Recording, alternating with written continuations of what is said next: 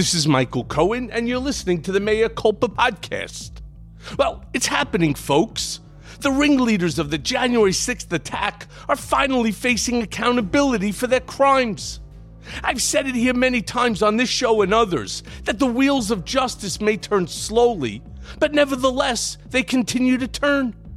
And this time it's a big fish, Stewart Rhodes, who is facing nearly 2 decades in a federal prison.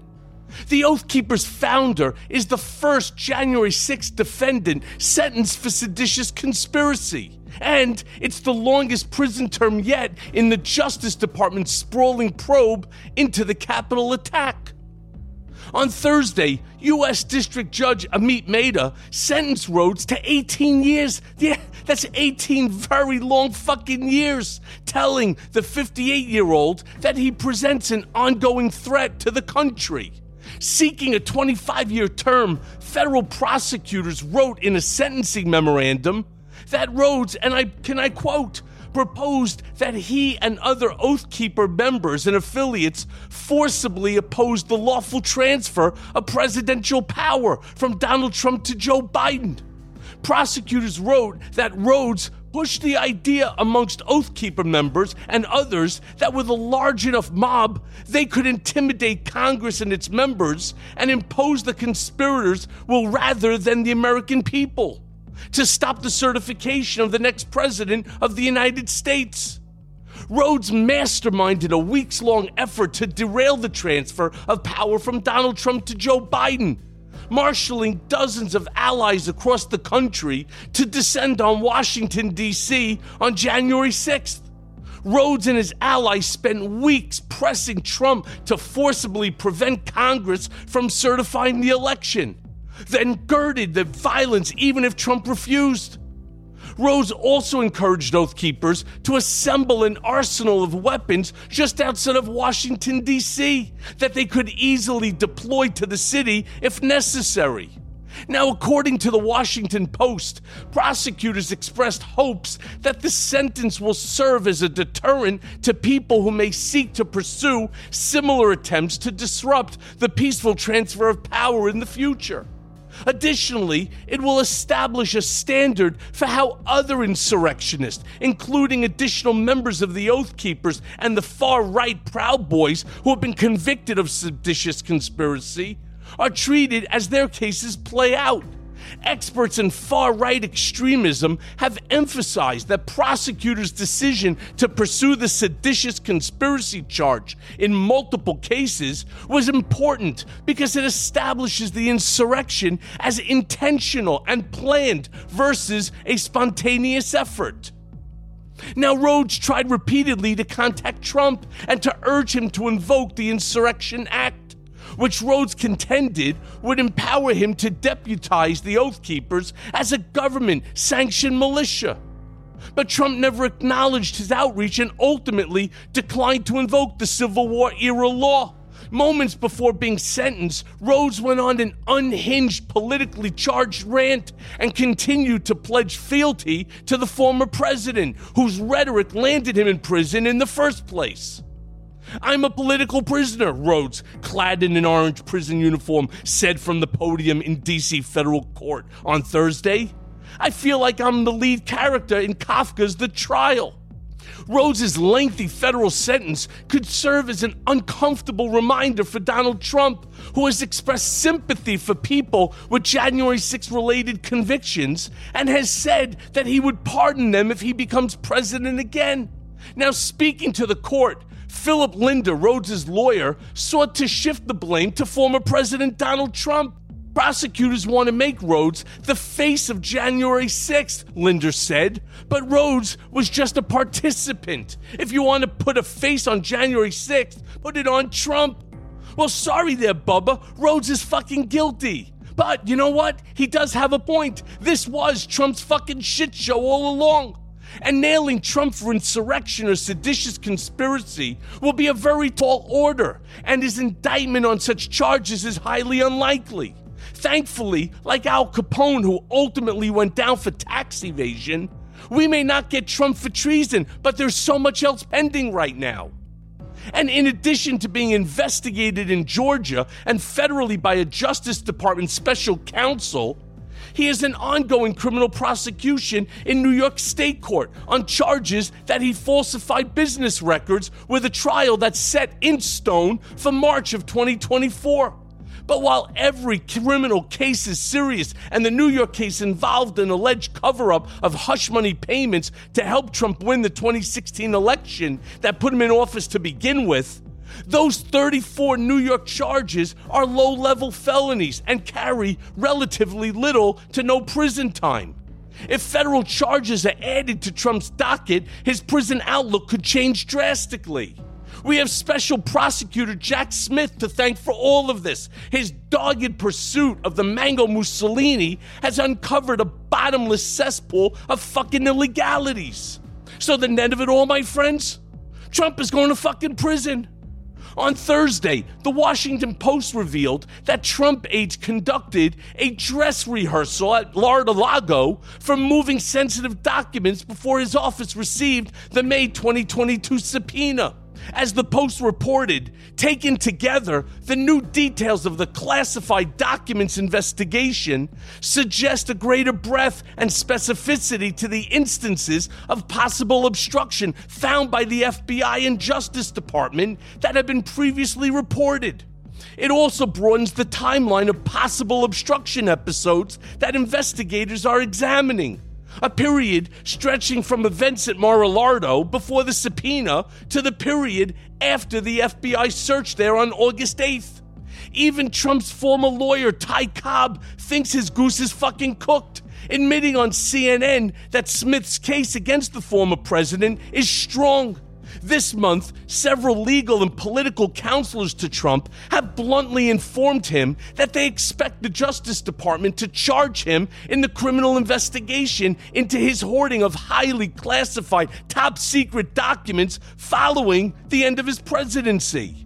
In at least one of these recent conversations, the former president angrily complained in response to these predictions that if the Department of Justice is going to charge him for keeping classified documents, then what about Joe Biden?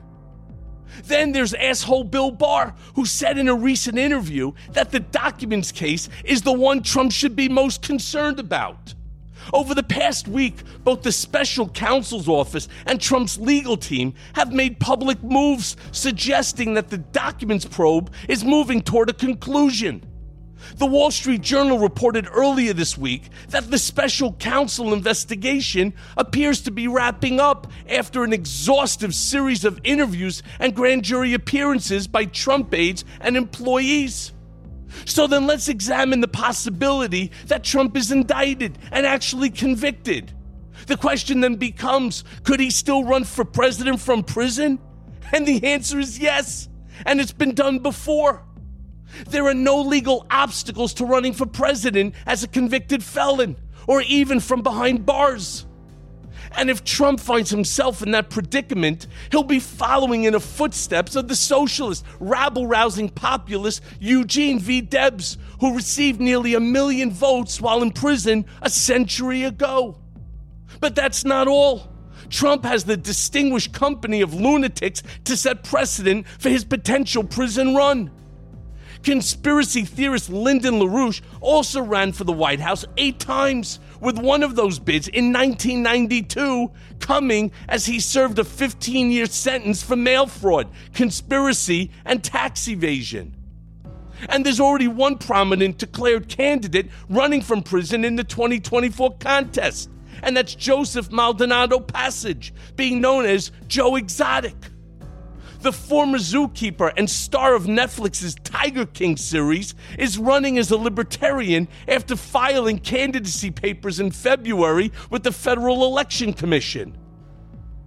Maldonado Passage is mounting his presidential bid from a medical center for federal inmates in Fort Worth, Texas, where he's serving a whopping 21-year sentence for a slew of animal trafficking and abuse offenses, as well as attempting to arrange the murder for hire of a rival private zoo owner, Carol Baskin. A Trump electoral victory from behind bars would open a constitutional can of worms. But the general view amongst legal scholars is that the need for a duly elected president to fulfill the duties of office would override a criminal conviction and require the sentence to at least be put on hold. And if Trump were convicted of a federal crime, he could even try to pardon himself immediately upon taking office. I mean, you can't make this shit up. Trump, who famously said he could shoot someone on Fifth Avenue and not lose a single vote, is already trying to convince his supporters that they're the ones that's under attack. In reality, they're not after me. They're after you. And I just happen to be the person that's in the way, he said at a recent rally in Texas. Now, as the late, great gonzo journalist Hunter S. Thompson once wrote, when the going gets weird, the weird turn pro. And that's where we're at, folks. Just when you think that the shit couldn't possibly get any fucking crazier, well, leave it to Donald, because it does. Trump running from prison, I mean, why the fuck not? Everything else that could possibly happen has now come to pass.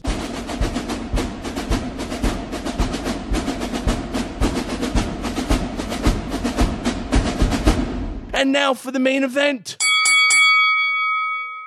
My next guest on Mea Culpa is Joe Trippi, heralded on the cover of the New Republic as the man who reinvented campaigning. Trippi pioneered bringing politics into the digital age. Most recently, he's brought his campaign savvy to the Lincoln Project, where he serves as a senior advisor. With Trump a target of federal prosecutors and state DAs, Trippi is targeting the MAGA machine that continues to prop up divisive politics. Lately, his scorn is being directed at Ron DeSantis, who the GOP hoped to dress up as a more palatable Donald Trump, but instead got a fucking zombie hall monitor with a real fucking mean streak. You can listen to Joe's podcast, That Trippi Show, everywhere podcasts are found, or see him on MSNBC, on CNN, and NBC. Today, we're going to talk to him about Ron DeSantis, about fake campaign ads, and of course, the 2024 election. So listen closely, because this man is the maestro of campaign politics. And let's go now to that conversation.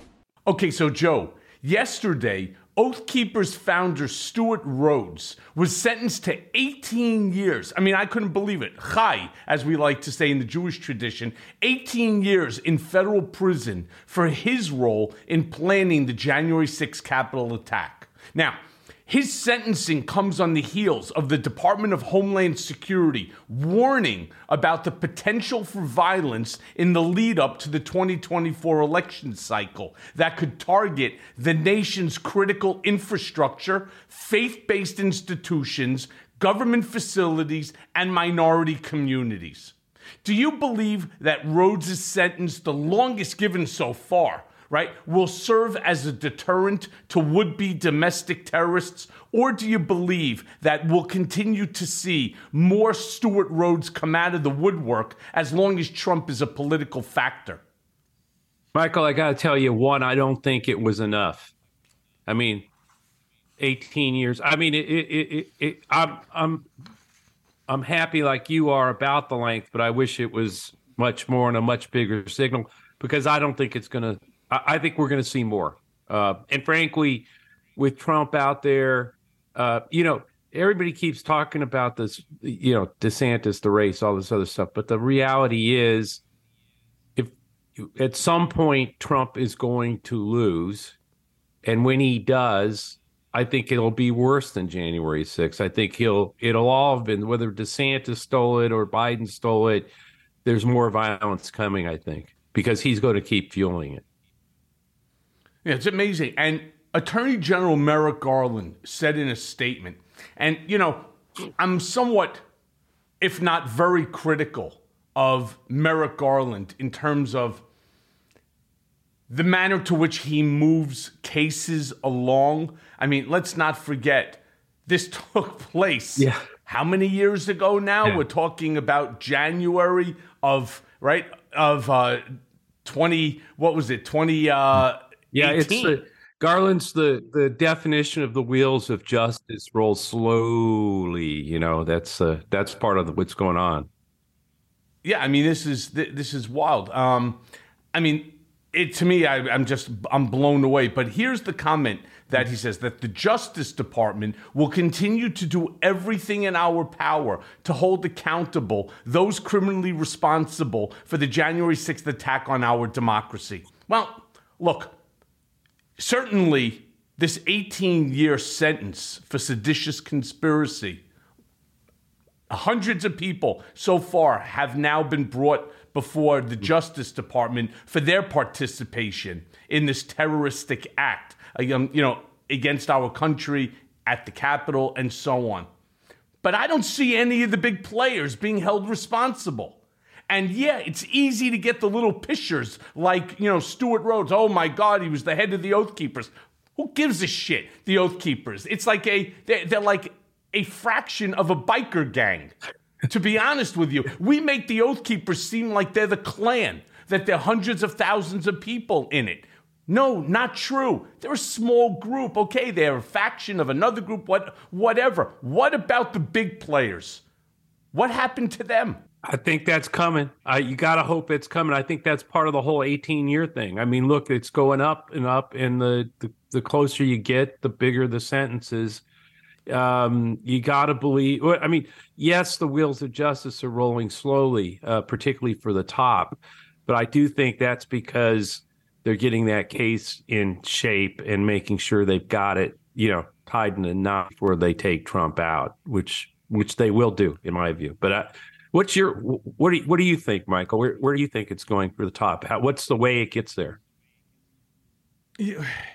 Look, I just think Merrick Garland has to just start an indictment. We already have. It's not as if he has to make this shit up, right? It's not like you're going to pull it out of your ass and make it up. There are text messages, there are emails, there are communications, there are people who have provided. 1,000 people have given testimony before the January 6th committee. There is 1 million pages of documents that show who was dealing with what, who from the outside was dealing with who on the inside. We already know that somebody had taken some of these groups through the Capitol, that they had already created a map so that you could get to Nancy Pelosi's office, so that you can get to the chambers, so that you can get to Mike Pence. They knew where everyone's office were. Shouldn't that person be charged too? Or do we have two separate sets of laws? One for the idiots like Elmer. Could you imagine the guy's name is Elmer, right? Now I can understand why he would go with Stewart, right, as far as, a name. But this idiot, and you know what? It's not fair for me to call him an idiot. The guy, from my understanding, went to Yale, right? Mm-hmm. This is not a stupid guy at all. Unfortunately, like myself, he fell into the cult of Donald J. Trump. He listened to the antics of Donald J. Trump and these far-right maggot morons. And he's going to end up, he's not coming out. He's my age. He's born the same year I am, 1966. He's got 18 years. I did 13 months on a 36-month sentence. And I can tell you, it was the worst 13 months of my life.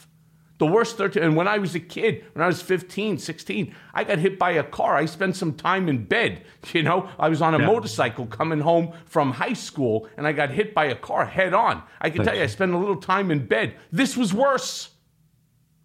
So this guy's got 18 years. Now, of course, federal good time. He's got his 15% and 10% home confinement. Big deal. So he'll do 13 years, 14. It's going to be miserable for him. No, and that's but also you've got DeSantis and Trump racing hard to pardon him. If they're both out there promising to pardon these guys, which has got to be Rhodes' only hope, right? And this is how this keeps going. You keep fueling the people. I'm going to pardon all these people, these patriots, these traitors. And again, they keep fighting because they got to get them there. It's the same reason Trump's only way out is to win the presidency again. That's it. There's no other way. Otherwise, he ain't going to make it out. I just think this is I think this is all part of the fuel, Michael, for what's keeping this all going. I mean, keeping the anger, the resentment, the revenge, the entire cult. Now it has to keep its very existence going. It has to have Trump be the nominee and win the presidency again. Yeah. Oh, by the way, did I say January 6th was 2018? I have no idea. Too early in the morning. I'm talking about 2021, right? Right. I mean, Sure. I have no idea where I even came up with 2018. I knew where you were. You know what? I'll tell you where I was thinking. I was thinking about 18 U.S.C. 2384, the seditious conspiracy U.S. code, and they charged him appropriately. So my question, really, that I'm trying to figure out, if Stuart Rhodes, who went ahead and I believe he said that they went there at the direction of, right, for the benefit of Donald J. Trump, the same thing that I had said when I had pled guilty to the campaign finance violation. 18 U.S.C. 2384 states, if two or more persons in any state or territory or in any place subject to the jurisdiction of the United States conspire to overthrow, put down, or to destroy by force the government of the United States, or to levy war against them, or to oppose by force the authority thereof, or by force to prevent, hinder, or blah, blah, blah, right? Okay? So let me just break this beginning part down. Two or more persons. Stuart Rhodes and Donald J. Trump. Yep. Right? And so you're in the territory, of the United States, subject to the jurisdiction? The answer is yeah. You're sitting in the White House. I mean, he was sitting in the fucking White House. All right? Then you got conspired to overthrow. Well, what the hell do you think it was when you build a gallows in the front lawn and you got to hang Mike Pence? And you go in and you're now attacking. You're looking for Nancy Pelosi to kill her and to take over the chamber to stop the free and fair election result. Well, what is it? Why is Donald Trump not being charged? Well, he will be. I mean, I'm assuming. I think we all hope or assume whatever that eventually they're going to get there and charge him. I mean, I just don't see. And I think there's a whole lot of hand-wringing around whether they charge, for Mar-a-Lago in the documents or this or both or all of it. But I just think it's, Jack is not messing around. I don't think. I don't know about Garland, but I don't think Jack is. So I think this is. I think you're pointing out exactly why this indictment will come down and will happen. I think what I'm really pointing at is the frustration that the American people have in our system. And I think it's one of the reasons why Joe Biden's popularity numbers are as low as they are, despite the incredible job that this man is doing. I think that's right.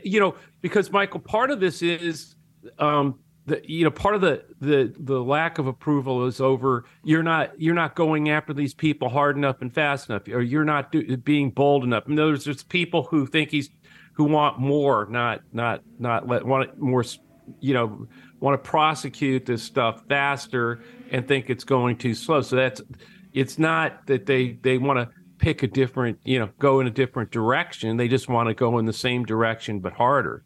And I do think that Jack is that hammer in the end. Pardon the pun. What I know of Americans is that we are a results-oriented society. We believe in results, and we're not getting the results. And it's why Donald Trump still maintains this 26%, 28% stronghold over members of the Republican Party, his MAGA fanatics, because he claims to be the results-oriented guy that people are looking for. I'm going to build the wall, right? Okay. I can fix the problem between Russia and Ukraine in 24 hours. I'm going to stop immigration. I'm going to stop the flow of migrants into the United States, right? He speaks in bumper stickers, but his bumper stickers are always result-oriented. Here, let's just break down what's going on with Jack Smith, because I agree with you. I have no beef with Jack Smith at all. He's actually moving in what I would refer to as an expeditious manner. I agree. However, now that we finally have the information, let's just go with the simpler of the two cases, because January 6th, to put that case on trial might seriously be too big. It seriously may be too big. I don't even know how you would put on a case that has 1 million necessary, factually important documents. To beta stamp it would take you 6 months. Right. I know, even with artificial intelligence, it's too many documents. You have 1,000 people with enough testimony to go 24/7 for a full straight year. How many witnesses are you going to call? I don't know the answer. But here's the thing with Jack Smith. He should already, when it comes to the Mar-a-Lago documents, we have the timeline. We know when Donald was first approached and said, we know you have the documents. Return them. Nope, I don't got them. Yes, you do, Donald. No, I swear, I don't. Yes, you do. Okay, you're right, I do. And he turns over 2 boxes. And now they turn around and they say, we know you have more. No, I gave it all back.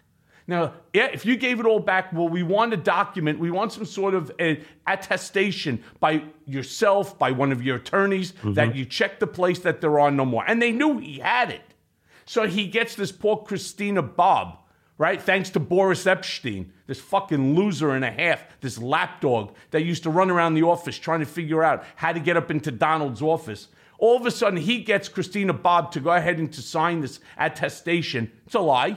We know he had it, and FBI goes in, they get it. This is not about having the documents. It's about lying, right, to government. Right. Yeah. 1001 violation. And I know about it because it was part of my conviction.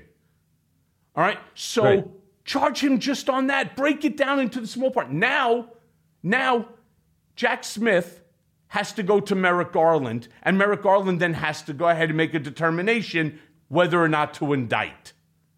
Are they going to have to, as well, convene a grand jury? How much more time from the time that Jack Smith tells Merrick Garland, hey, we got a real case here. Here's the memo on how we're going to lay it out, like the way that Alvin Bragg did it, all right? And instead of people attacking him, they should pat the guy on the back. Took him a little long, right, to finally get to where he is. Mark Pomerantz, had he stayed, right, and had Cy Vance stayed, this would have started a year ago, but no problem. Alvin Bragg is ahead of the game. How long is it going to take from the time Jack Smith tells Alvin Bragg, we need to indict Donald Trump on the Mar-a-Lago documents case, before which Donald gets indicted? You know, I don't think it'll be long at all. I think that's what Garland is setting up. Bring me the case. I don't think he's going to take long to evaluate it. I really don't. I think Jack Smith has the cards, and when he lays them down on the table, it's game over for Trump, and I think Garland will move it forward. He has an independent counsel. Time? Well, it's when Jack brings it. That's what I'm with you on that. I think Jack will bring it when he has it. And so I'm with you. I don't understand what the holdup is, but I think it will happen within weeks, I think. I don't think we're waiting much longer. I really don't. And I can say the same thing. Sure, but I could say the same thing then about the Georgia case with Fani Willis. Yeah. How much more time do you need? How much more evidence do you think that you're going to get? Well, why do you even need to be looking for it? It looked like it was going to happen yesterday. Yeah, that one, the same thing. It now looks like August. But again, something is, and then you got on the other side, the clock ticking on the campaign. You get too far deeper in the next year, and then Garland, you do have to worry that he thinks we're not going to inject this in the, with a presidential race going on. Although I don't think they'll do that. I think when they have this, they'll take it. Okay, well, I don't know why it's taking so long, but let's just keep our fingers, crossed. No, but you're voicing. Let's thank Alvin Bragg. But you're voicing let's the just frustration thank Alvin Bragg out there first before you get into that. Yeah. Before you get into that, Joe, sure. Right? Let's just thank Alvin Bragg for actually having the balls to get up and to do what he knew was right. So I'm sorry, you were saying. Yeah, no, you're right. But no, I was saying that I think you're voicing the real frustration that millions of people out there have about how slow this is taken. I mean, I think no one articulates that frustration more than you. And I also think it's because you got nailed by all this, and then to see this taking so long, I mean, but that frustration's real. I think in countless people out there, and I think the speaking to it's really important because there's got to be more urgency. People have got to raise their voices to get this, to keep pushing this forward, to put pressure on to move it faster, I think. Yeah, and that pressure should come from the President of the United States. And that's why, again, I think his poll numbers are as dismal as they are. My case was 48 hours. This one is like, well, all right, now we got to speak to Jack Smith. He's got to come up with a memo. And after the memo, now we have to take it to Merrick Garland. And Merrick's going to sit and think about it. Fuck is he thinking about, right? You have a special counsel assigned to it. The guy tells you, we're ready to go. Just rubber stamp it. I mean, what is he going to sit and ponder about it? The Supreme Court judge wannabe that he was? Fuck that bullshit. It's enough already. But it's also, too long. It's like, Michael, it's an ongoing threat. It's not like you got to go after this now because it is going to grow. It is growing. It's a cancer out there, and it just keeps getting hotter, and he keeps feeding it, Trump. I mean, there's no remorse from even Rhodes. There's no remorse from any of these guys. They're going to push forward and keep going for this, and it's got that. The real threat here has been how slow the justice system has taken to get up to the real players in this thing. We need to, that's what the real threat is. Stop that. I mean, there'll be appeals, and all kinds of crap. It's going to take forever to try any of this. As you pointed out, January 6th alone, with the millions of documents and the thousands of potential witnesses. But get these indictments going, move this thing because this threat is growing every day. There's no remorse. There's nothing other than we have to take. And I think that's, again, what I've said earlier. Trump knows. They all know. Their only hope is Trump's elected. He pardons them. The cases then can't be heard till after he's, which may be never until he drops. But this is a real threat, and they're not. I think again, one of the big things is just sort of the sense that this can't happen here. That's still like the normal years of justice instead of like, no, put a stop to this now, take them out is what that's. Well, you raise a good point. Yeah, you raise a good point. You think that Trump, if hypothetically he's reelected as president, God forbid, 1,000,000 times, you think he'll pardon Rhodes on day one? Yeah, I think so. I think absolutely. He'll pardon all of them. I do too. That's why I think that's what keeps the movement. It's what keeps you sort of, part of the cult too, is that's what you want that, right? I mean, his MAGA cult. And so I think, that's why I think DeSantis had to say yesterday, a few days ago, that he too will pardon, January 6th insurrectionists. That he'd consider it and do it. I mean that's why he did that, because I think you have to be there. You have to be there. That's the whole hope of the cult, is to have dear leader in office.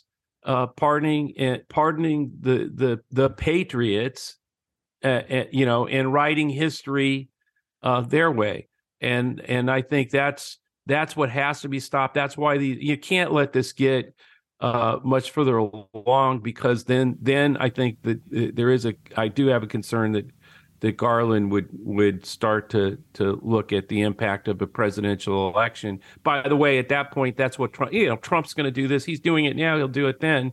That this is all, a witch hunt to stop him from gaining the presidency. That's what it's always been about. And that'll probably give him a ton of support with the MAGA cult. So I think we're in this thing where you got to get these charges out there. You got to. It's like why the January 6th hearings, at least, I think, did temporarily get some attention from the American people. You got to get these trials, these indictments going. I think to really spell out for people this isn't just two parties. With one of them going, just supporting Trump. It's a party gone off the rails. It's become totally, a cult that's following, that's ready to take the country over a cliff to get their guy in their way. And that's what I think is just going to keep happening unless there are further going up the chain of indictments and charges, and we get them out there in front of all the American people.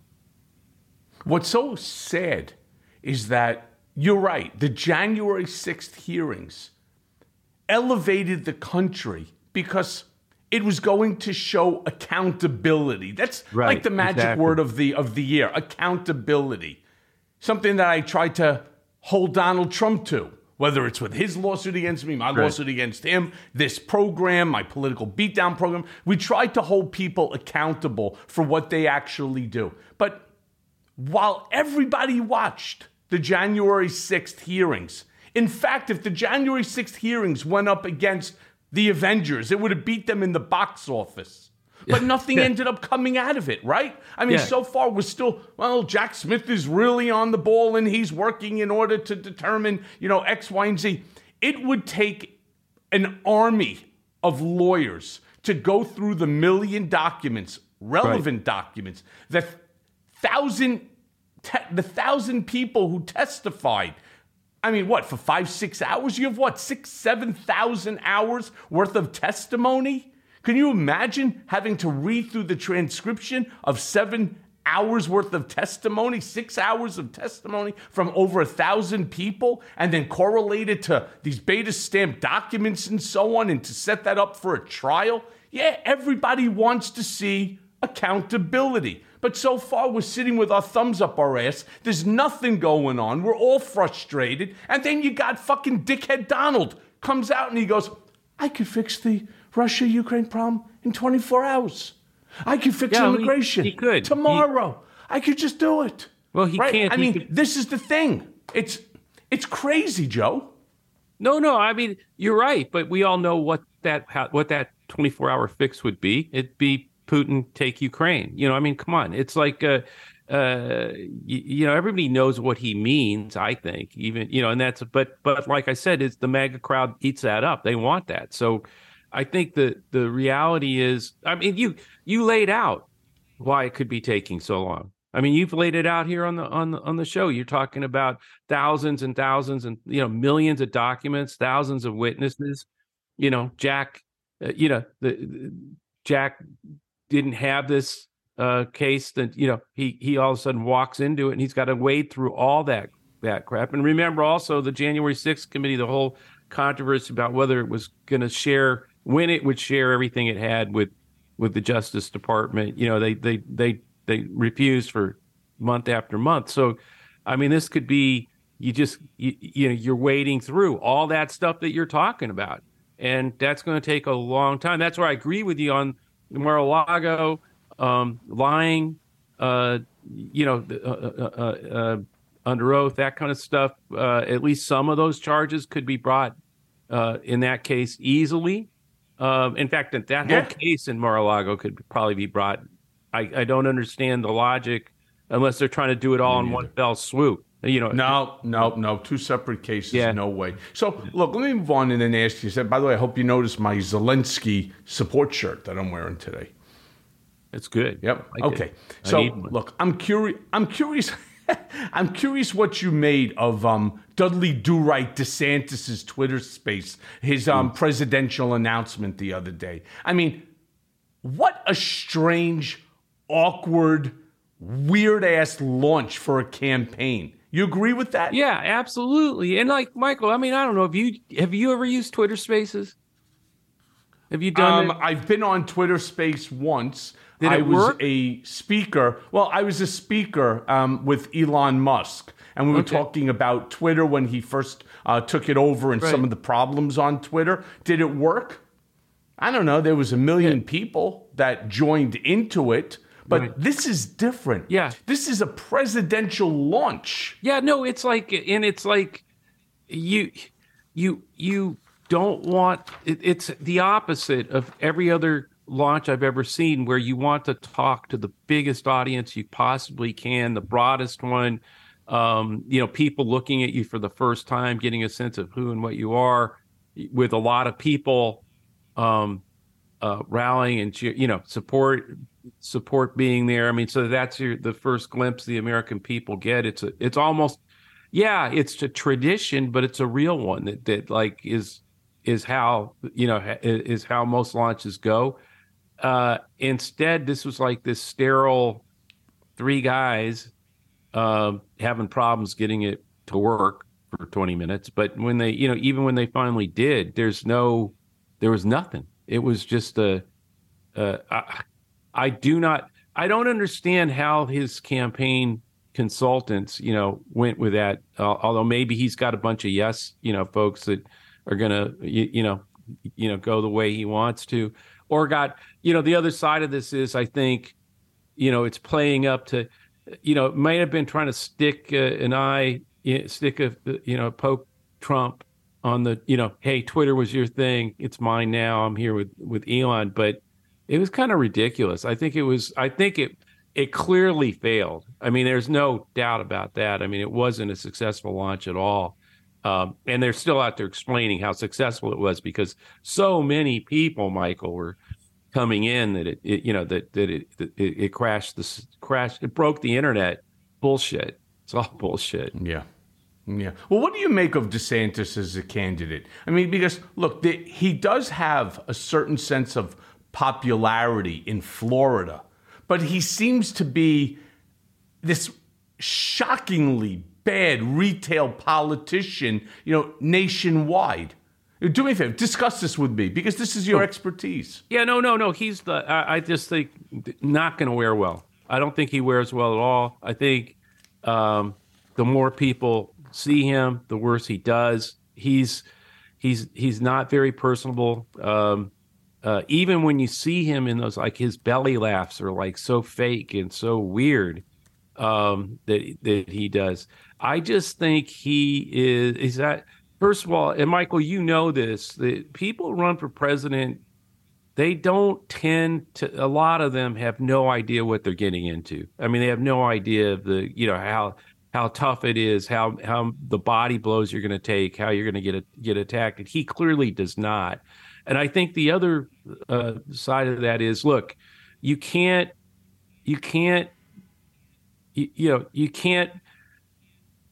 be the mini Trump, trying to mimic him. I mean, he even has some of the hand motions down. It's kind of pathetic, actually. But you can't be that and defeat Trump. I just don't, he can't, this guy says Trump can't be elected, but he won't say that Trump didn't lose the 2020 election. I mean, he's just this really composite of a fail. I mean, actually his Twitter announcement was like pretty much indicative of his candidacy so far. He was too big to fail, and he's failing and shrinking every day. So now I think, though, that the real thing I still don't understand, and Michael, explain this to me because you understand the psyche of Donald Trump, and I want to hear what you think about this. So what I don't understand is, okay, we both wave a wand and we make DeSantis the nominee of the Republican Party. Do you? I mean, because you worked for the guy. Do you think that that'll be the first time in Donald Trump's life that he goes to the convention, big smile on his face, grabs DeSantis's hand, thrust it in the air, the two of them, urging his MAGA supporters to join with him to support and unify behind DeSantis? Will this be the first time that Donald Trump does a gracious, unity thing? So I do want to remind you. Yeah, the answer to that is only if there's something in it for him. Right. Now, remember, then this goes right back to Alvin Bragg and the beauty of Alvin Bragg. A federal pardon would have no effect upon Alvin Bragg's case. Right. It's a New York State case, not a federal case. Do I think that Donald would be gracious about it? Not a chance. He did, however, do that once. He did it for Mitt Romney many years ago. You may remember Donald was considering a run, but decided not to run because of The Apprentice and because of some real estate deals that he had just acquired, like the Doral and so. And his decision was then to endorse Romney. I have to tell you, and Mitt would be the first one to attest to what I'm saying. It was the most ungracious, endorsement, which was done at the Trump Hotel in Las Vegas. I was there. It was the most ungracious that you could. It's no different than you've seen videos, and if you can Google this, it's funny as hell. Donald shows up to people's weddings, and he gets up onto stage, he takes the mic, and instead of congratulating the new couple, right, the newlyweds, instead of saying something nice about them as a family, they're members of his Mar-a-Lardo club, yada, yada, yada. Instead, he talks about they stole the election from his folks. It's right back to the same fucking stump speech at someone's wedding, which is, look, I don't know about the editing that's going to go on in that one. But that's what he'll do. He'll sit there and say that DeSantis stole it. Don't vote for DeSantis. I mean, so how does DeSantis? That's what I mean. So it's a lose-lose. You can't beat him. DeSantis cannot beat him for the nomination. And then if he does, he will never have. I don't care if it's 10% of the MAGA folks, 20%, 50%. If it's 4% of them who sit home because Donald Trump tells them DeSantis stole the thing, DeSantis can't win the presidency either way. So I don't. He couldn't win it even. The truth is, he couldn't win it even with Trump's support. Yeah, maybe he wouldn't do as bad, but number-wise, even Donald knows that he can't win. Donald can't beat Joe Biden. The only one who could beat Joe Biden at this point in time is Joe Biden. Yeah, I agree. And that's why I keep trying to say he needs to show that he has the ability to resolve these issues. He's got to get on his Department of Justice. The country is sitting every day. All you see on the news is this fucking lawsuit against Trump, this case against Trump, this case against Trump, this case against Trump. And all they keep doing is recirculating what's happening today in these 4 or 5 different litigations. All right. It was 5 before E. Jean Carroll. Now it's 4. Oh, we're back to 5 because the idiot said it again on that CNN town hall. So we're back to 5. Look, this is the problem.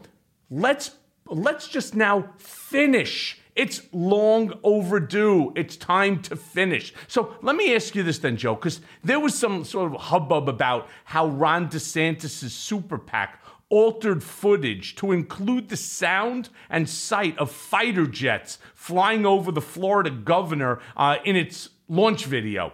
And video from the event, which, by the way, was last November, indicates that there was no such flyover.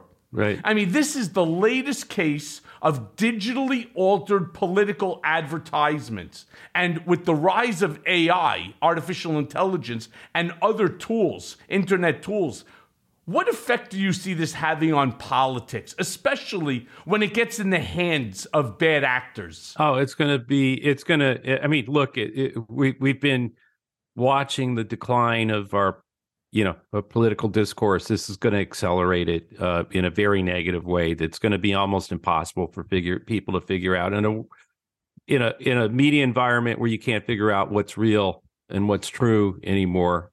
And thanks to a lot of Trump and disinformation, Fox and other places, but it's going to be much, much more difficult. And look, Michael is a practitioner. I mean, as somebody who is still out there doing races here and there. The one thing every consultant learned a long time ago is that the negative attacks work better than positive attack. Than making positive ads. The negative ads work better. They always have. And it's the reason politics has gotten uglier and uglier, because both sides have figured that out, or both the consultants on both sides. With AI, and you sort of saw this in the response to Biden's announcement, the AI response that the RNC, I think, put out. This all AI generated dystopia version of the future. Not true, none of it real. Was projected in the future. But what I'm saying is AI can can really play on it will know what Michael's biggest fear is, the thing that angers you the most, and start to drive those messages. So now someone, again, consultants on both sides now able to use AI to kind of target you with what your worst fear, what negative thing I can tell you the most that'll make you move. Just if you forget about the disinformation side of it, just if you think of that tool in the hands of both entities, forget which parties. I'm not talking about any of that. I'm just talking about what it's going to do to just with how we practice today. It's going to amplify it, but with misinformation, with images that you don't know are true, with where you think you're hearing Joe Biden say something and it's not Joe Biden at all. Those are some of the obvious ones, but I think it's going to make the negativity and therefore the trust in our institutions that people have, the inability to recognize what's real and what's made up by AI is going to really cause, and could by 2024 be so impactful that it helps again fuel another constitutional crisis. You remember a couple days ago there was at a hearing there was what was it? There was an ad that was put out by the politician himself, the chair, whereby the chair. Who was it that did that? I forget. Blumenthal? I can't. You know what? It might have been. I truly don't remember, but I found it sensational that he created, using AI, he had his office staff do it, created using AI, an entire advertisement of him in his voice, and he said, this was created online by my staff. Right. Yep. With my authorization. Yeah. Well, you're right. This is going to make it very difficult. This is what I'm saying, Michael. You have enough audio out there, obviously, from Mea Culpa, from the podcast, that that AI, it's one thing if there's only like 3 or 4 instances of your voice online, but with you or myself, other people, Trump, Biden, etc. Look, AI could generate you saying, please vote for Trump. He'll be the greatest president ever. And, or, hey, let me get into the case and tell you why there isn't a good one, whatever, and people would be like totally confused. I mean, like, how could this be Michael Cohen saying, that's what I'm saying. But some people would buy it. That's my, it only takes 3 or 4% in a presidential race to buy it that Trump said this or that Biden said that. There was back in the day, I'm talking, I think one of the first presidential elections we had, as the myth goes, that basically they used to have to get guys up on horses and run around the 13 original states screaming Jefferson is dead. And there really wasn't a way to check whether Jefferson was dead or not, except to send guys on horses saying he lives, but they didn't even have proof of life of front page of a newspaper. We're kind of getting back to that with AI. I mean, where you will not know, we're so used to getting this information and to count on it. And now we don't anymore. And it's going to be a hell of a lot worse with AI. Well, do you remember, Joe, last week, there was a viral image that was an AI-generated forgery of billowing smoke coming out of the Pentagon. Yeah. And the belief system, or the belief that was out there, according to how it ran through social media platforms and all, is that the Pentagon was attacked. And what did it do? it caused the stock market to lose a couple hundred points. Yeah. I mean, that to me was crazy. It just goes to show you legitimately how dangerous that this artificial intelligence really is. And if you're not able to discern the truth, how do you ever figure out what is the truth? Yeah. Do you remember, I think about 6-7 months ago, maybe I have my timing off, but there were like when Twitter, when the blue check marks went away, and all of a sudden, a company, a fake company site for Eli Lilly or somebody was, tweeted about that it was going to reduce, give insulin for free or something like that, and it like totally wiped out. Same thing. Hit the stock really hard, dropped it. That was just Twitter. The Twitter confusion over the blue check mark. I think that's what I'm saying. This is on putting all that kind of stuff on steroids. You won't know. And by the way, I mean, corporate. It's not just going to totally take our politics in a more negative and vicious way, which, by the way, is already so much there that we're seeing, and is leading to violence, as we know with Rhodes and other people, eating this stuff up and taking it. AI is going to amplify that, and I think make it a bigger threat. But then corporate America too. I mean, just in terms of what the damage that could be done to a corporate brand because of some AI generated attack is going to be is also, I mean, there's very, like you said, in the stock market, there's all kinds of ways this could take things in a really volatile way, more volatile stock market, more volatility out there in business and in our politics, where we can't handle the volatility we already have because it's leading to such violence, particularly on the right. I think it's going to get much, much worse.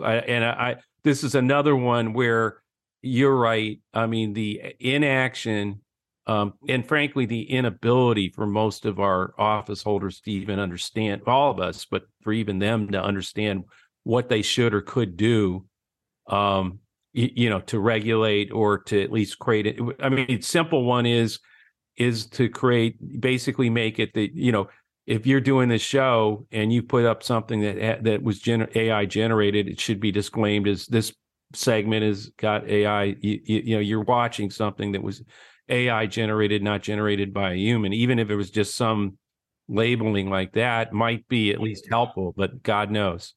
Another interesting factoid I was just thinking about, I'm very curious to get your take on this. So as these various different legal issues that we were talking about begin to rear its head with additional indictments against Trump, do you think that these additional indictments, like we'll say from Fulton County or Mar-a-Lago or even January 6th and so on, do you think any of these indictments will make Trump even stronger than what he is? Do you think that it will increase his base, or you think it'll just solidify his base and solidify the base against him?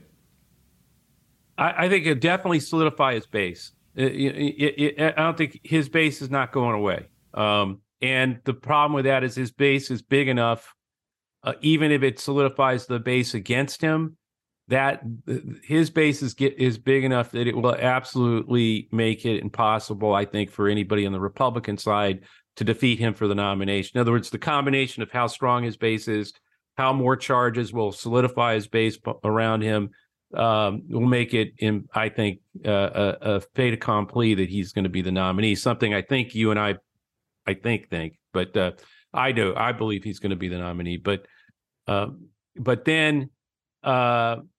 And the scary part of that is, so far, it actually looks like it's increased. I mean, with the Bragg indictment, his support over everybody, grew.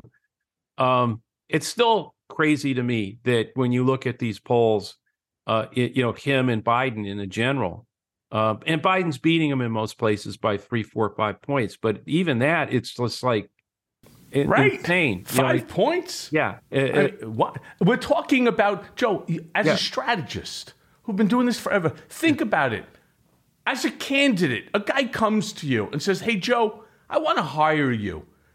I'm a twice impeached, indicted, civilly fined sexual abuser, election denying, constitution shredding individual with no moral compass at all, who's offended basically everyone on the planet, from Mexicans to women to the poorly educated. I want to rerun for the presidency. And then to tell that person, you may lose, but you're only going to lose by like 3, 4, 5%. Yeah.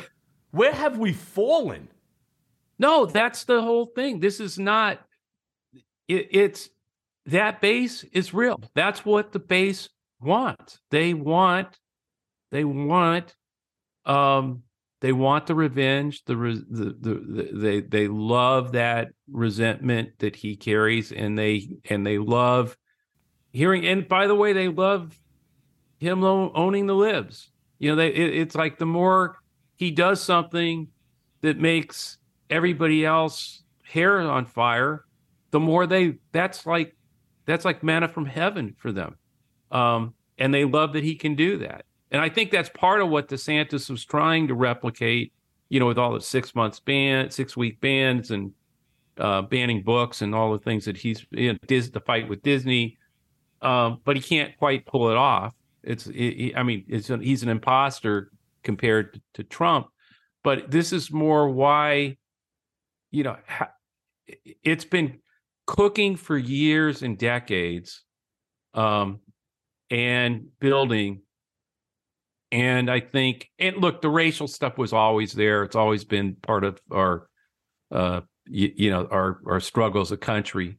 But the putting all those different parts of the coalition together, with evangelicals to white supremacists, to that have formed that coalition that became the MAGA base that Trump leads, it's this big is terrifying in terms of the impact that they I think know that they can't win a popular vote election, obviously, and that's why they're making all these moves, and why we still have to. You can't count on the courts after all the judges and things that Trump appointed. You can't count on the Supreme Court to not rule on the legal briefs that'll be filed from state legislatures saying that's the wrong electoral group. This is the right electoral group coming from. You know what, Joe? Maybe I'll throw my hat into the ring, because nothing would be. Could you imagine a presidential debate, me versus Trump, on a stage? I mean, would that not be something that a pay-per-view audience would actually pay for? I mean, I know I would. Yeah, no, but I want to jump in. I want to jump into something more important than that, right? Because I'll talk to you about it online. I'm telling you, I'm definitely thinking about it. Fuck this already. We're too passive as a party. He won't show up for that debate, Michael. There's no way he'll show up for that debate. Not a chance. But I want to ask you this, because the New York Times put out an opinion piece the other day discussing this surge to the left by young voters, and whether it was a real demographic shift or just a so-called Trump blimp, right? Can you explain to my listeners what's happening here and what the long-term repercussions are for the Democrats? Yeah, well, what's clearly happening is Generation Z in particular, one is out voting way above its weight in terms of what the portion of the electorate it is, and at least so far this year, and in these early elections as they're coming into the voting age, and they are very aligning really strongly with the Democratic Party, whether they register as Democrats or not. Whether a lot of them are registering as independents, but they are aligned on most all the issues out there, and are supportive of Democrats, and really have negative views of the Republican Party. Now, Michael, what I find interesting about that, having seen the movie now for many decades, being involved in politics, it's not that I sometimes not that I think I'm that smart. It's just that I have seen something similar before, and it reminds me, and that's Reagan in the 1980 election, where the younger generation, then the boomers that were coming into voting age, started aligning, sort of rejecting Carter and Democrats, and started to become card-carrying members of the Reagan Revolution. That's what has been sort of the base of the Republican strength since 1980 and Reagan. When you look at those boomers aging and moving up, and many of them now are fueling what the Trump MAGA Republican Party. I think this is really significant, what's happening with Generation Z and younger cohorts, and that is that if they continue to move away from republicanism, from the MAGA crowd, and really align early on, because what happens is, the first few times you vote, you tend to, even if you say you're independent, you tend to lean that way for the rest of your political voting life anyway. So this could be very significant in that I think 2024 could be a realignment of the electorate, with this generation voting overwhelmingly, the Gen Z generation voting overwhelmingly for Democrats and Biden. They actually are the strongest group. When you look at, I think it was 61% approval of Biden. They have big approval numbers of Biden. They vote overwhelmingly. I think you'll have fewer people in the older cohort. They've tended to move on to a better place. And so you could be starting to see the beginning of a big historical realignment shift that benefits Democrats, like the Reagan Revolution benefited Republicans. That's how you get to Bush and Trump. It starts with the Reagan Revolution and the strength that he had among that early group that was starting to vote for the first time. The only thing I've seen similar to that is now Generation Z, and what we're seeing in the polling numbers for where they are and how they look at the two parties. This could be a very significant shift. So let me ask you this then, because Putin recently released a new enemies list with 500 names on it, declaring that Trump's enemies are his enemies. And on the list are folks who have absolutely nothing to do with Russia, but all of them are political foes of Donald's. For example, Letitia James made the list, as did Brad Raffensperger, Stephen Colbert, Seth Meyers. I mean, then there's Michael Byrd, right? He's the police officer who shot and killed Ashley Babbitt, right? Who's trying to break through on January 6th. What do you think's going on here? Do you believe that it's a case of the Russian president signaling to Trump and to, the Tucker Carlson wing of the Republican Party that they should, make common cause together? Absolutely. I mean, that's been going on from the beginning. And, it's just, this is they're not even hiding it anymore. I mean, there's not even trying to be cute about it. It's just out blatant, hey, Putin, I'm with you, Trump. Hey, I'll pardon some of those January 6th people too. Literally, right. It's that, I'll punish your enemies. I'll help your friends. By the way, what business deals can we do? It's clearly it's so obvious. And again, though, that's what's so crazy about this. This was a party of Reagan, tear down Mr. Gorbachev, tear down that wall.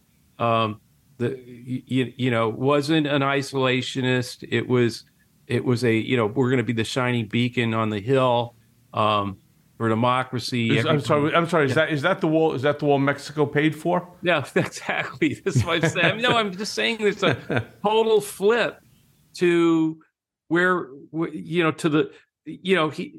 there's no way in hell he would side with Putin going into Ukraine like Tucker Carlson did and Trump did. I mean, but more importantly, then this is the hard part to explain.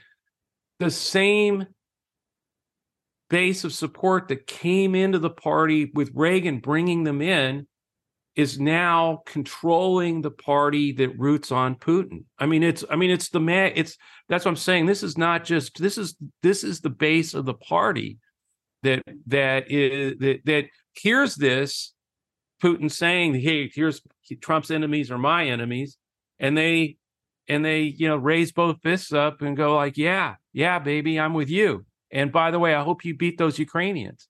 That's literally the driving force in a national party in the United States of America has fallen that far that they'll follow and hold dear a man like Donald Trump and then cheer on Putin's attack on Donald Trump's enemies. That's how screwed up it is. And Putin, of course, hopes that Donald Trump or DeSantis win because day one, they cut off all supplies to Ukraine. They cut off all money to Ukraine. And they turn around and say, not our war. Knock yourselves out. Do what you need to do, but we're not involved. I mean, that's Donald Trump's way of basically telling Putin, right, I can end this war in 24 hours because Putin knows exactly who and what Donald Trump is. Let's not forget, in Helsinki, when the two of them were together, it was only Donald, Putin, and Putin's translator. We didn't even have a translator there, as if, could you imagine that the translator was actually translating potentially what Putin was saying because we didn't know, we didn't have somebody there that spoke Russian? Fuck, Donald doesn't even speak English, right? Mr. Kofifi. So look, Joe, the hour goes by really quick, and I have one last series of questions for you, all right? And it's kind of like I like to play my favorite parlor game here, right? We're going to go real quick on these answers. Are there any other Democrats capable of beating Donald Trump in the general election? So assume for a moment that Biden chooses not to run, for whatever the reason may be. Who's on the bench that you see as a viable candidate capable of winning, capable of beating Trump? Look, I think Biden is the best candidate we have. And I just think... Other than me. What? Other than me, of course. Yeah, well, yeah, of course. I think you getting in and trying to get the debate would be fantastic until Trump said, no way I'm going to do that debate. But no, I don't think, I think Biden, I think Biden's our best shot. That doesn't mean that there aren't other people who could wage a campaign. I mean, I think in the end, if Trump's the nominee, it really is it's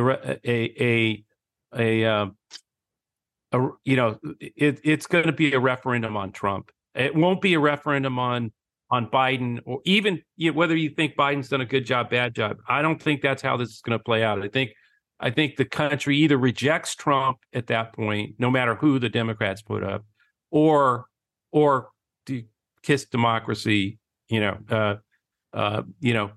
Russia takes Ukraine, Moldova next. NATO starts falling apart, et cetera, et cetera. I mean, forget about just the ramifications for our country, which will be horrible. But so I'm more of a Trump's probably going to be the nominee, and I'm not probably. I think he is the nominee, but we'll see. It's something. I guess something can happen. Maybe health, but I think that's what the controlling fact is in the race. I think Biden's done a much better job than people give him credit for, but I don't think even that'll get lost. I think Biden hit it. It's freedom versus less freedom, rights versus fewer rights. I think his announcement, and it's democracy versus, a coup. So you either vote for the coup or you vote for the ideals of the country, and hopefully enough people put differences aside to do that. Even the Democratic Party needs to do that. The different wings in the party stop it. Biden's going to be the nominee. Get behind him and push like crazy, because the consequences. That's why no labels is like insane. What they're trying to do by starting a third party candidacy, and that'll only, in my view, bleed votes away from Biden and help Trump become the next, get reelected. Well, amen to that. Joe Trippi, thank you so much, my friend. It's been a while. Yeah, always good to be with you. Hope to see you and hope to speak to you again very, very soon. Thank you for everything that you're doing. Thank you for joining me on Mea Culpa. Joe, you be well, my friend, and I will see you real soon. Okay. And now for today's Mea Culpa. In thinking about the sentencing of Stewart Rhodes for seditious conspiracy, I can't help but wonder what more is in store for this nation in the coming years. Right now, everything appears relatively quiet, but I fear it's all just a lull before the storm. Last week, the DHS issued a stark warning about the potential for violence in the lead up to the 2024 election cycle that could target the nation's critical infrastructure, target faith-based institutions, government facilities, and minority communities. There's just so much anger swirling underneath the surface, and the one man who knows how to harness and direct that rage is still out there. Donald Trump is facing the prospect of real prison time, so there is nothing he won't do to save his own ass. I predicted that he would never leave office peacefully, and I hate to say it, look what happened. Now, today, here on this show, I'm predicting that he won't go down quietly either. Between Trump and a jail cell is the anger of tens of thousands of MAGA militants, maybe even more, who will seek to turn him into a martyr. So what will we get? I fear this, that they will make January 6th look like a picnic. So the DHS, FBI, state, local police, they just need to do a better job of rooting this out. They need to stay alert. These folks are out there waiting, and they're planning. And all Trump needs to do is just light the fucking match. So let's not give him the chance. And happy Memorial Day, my friends. So I'd like to take this time to thank our nation's veterans, active duty soldiers, and members of law enforcement who all do so much to keep this nation safe while protecting the values of the nation as well, and allowing us to agree to disagree. You see, I can only sit here and say what I say because of the First Amendment and our cherished Constitution. The folks we remember today who have fought and died for our rights and your rights, my rights, everyone's rights. So let's take a moment of silence to remember them. And if you see a police officer, if you see a member of the military, if you see anybody in uniform, walk over, say hello, say thank you for your service to this country. Thank you for keeping us safe, and God bless America. And as always, thanks for listening. Mea Culpa is brought to you by Audio Up, Midas Touch, and LSJ Media. Written by Jimmy Jelinek. Our editor and managing producer is Lisa Orkin. Our executive producers are Jared Gustad, Jimmy Jelinek, and myself, Michael Cohen, along with Phil Alberstadt. It may be a new day politically, but nowadays the landscape is more confusing than ever. Donald Trump may have lost the battle for the presidency, but in many ways, Trumpism is still winning the war on the state and local level. Mea Culpa is here to help guide you through the wilderness and keep you informed. And let's face it, we all want Trump, Rudy, and the rest of these seditious traitors to see justice. And folks, I promise you, it's coming. So stay tuned as I guide you through the twists and turns of the criminal process that will ultimately see them behind bars. Mea Culpa, nothing but the truth.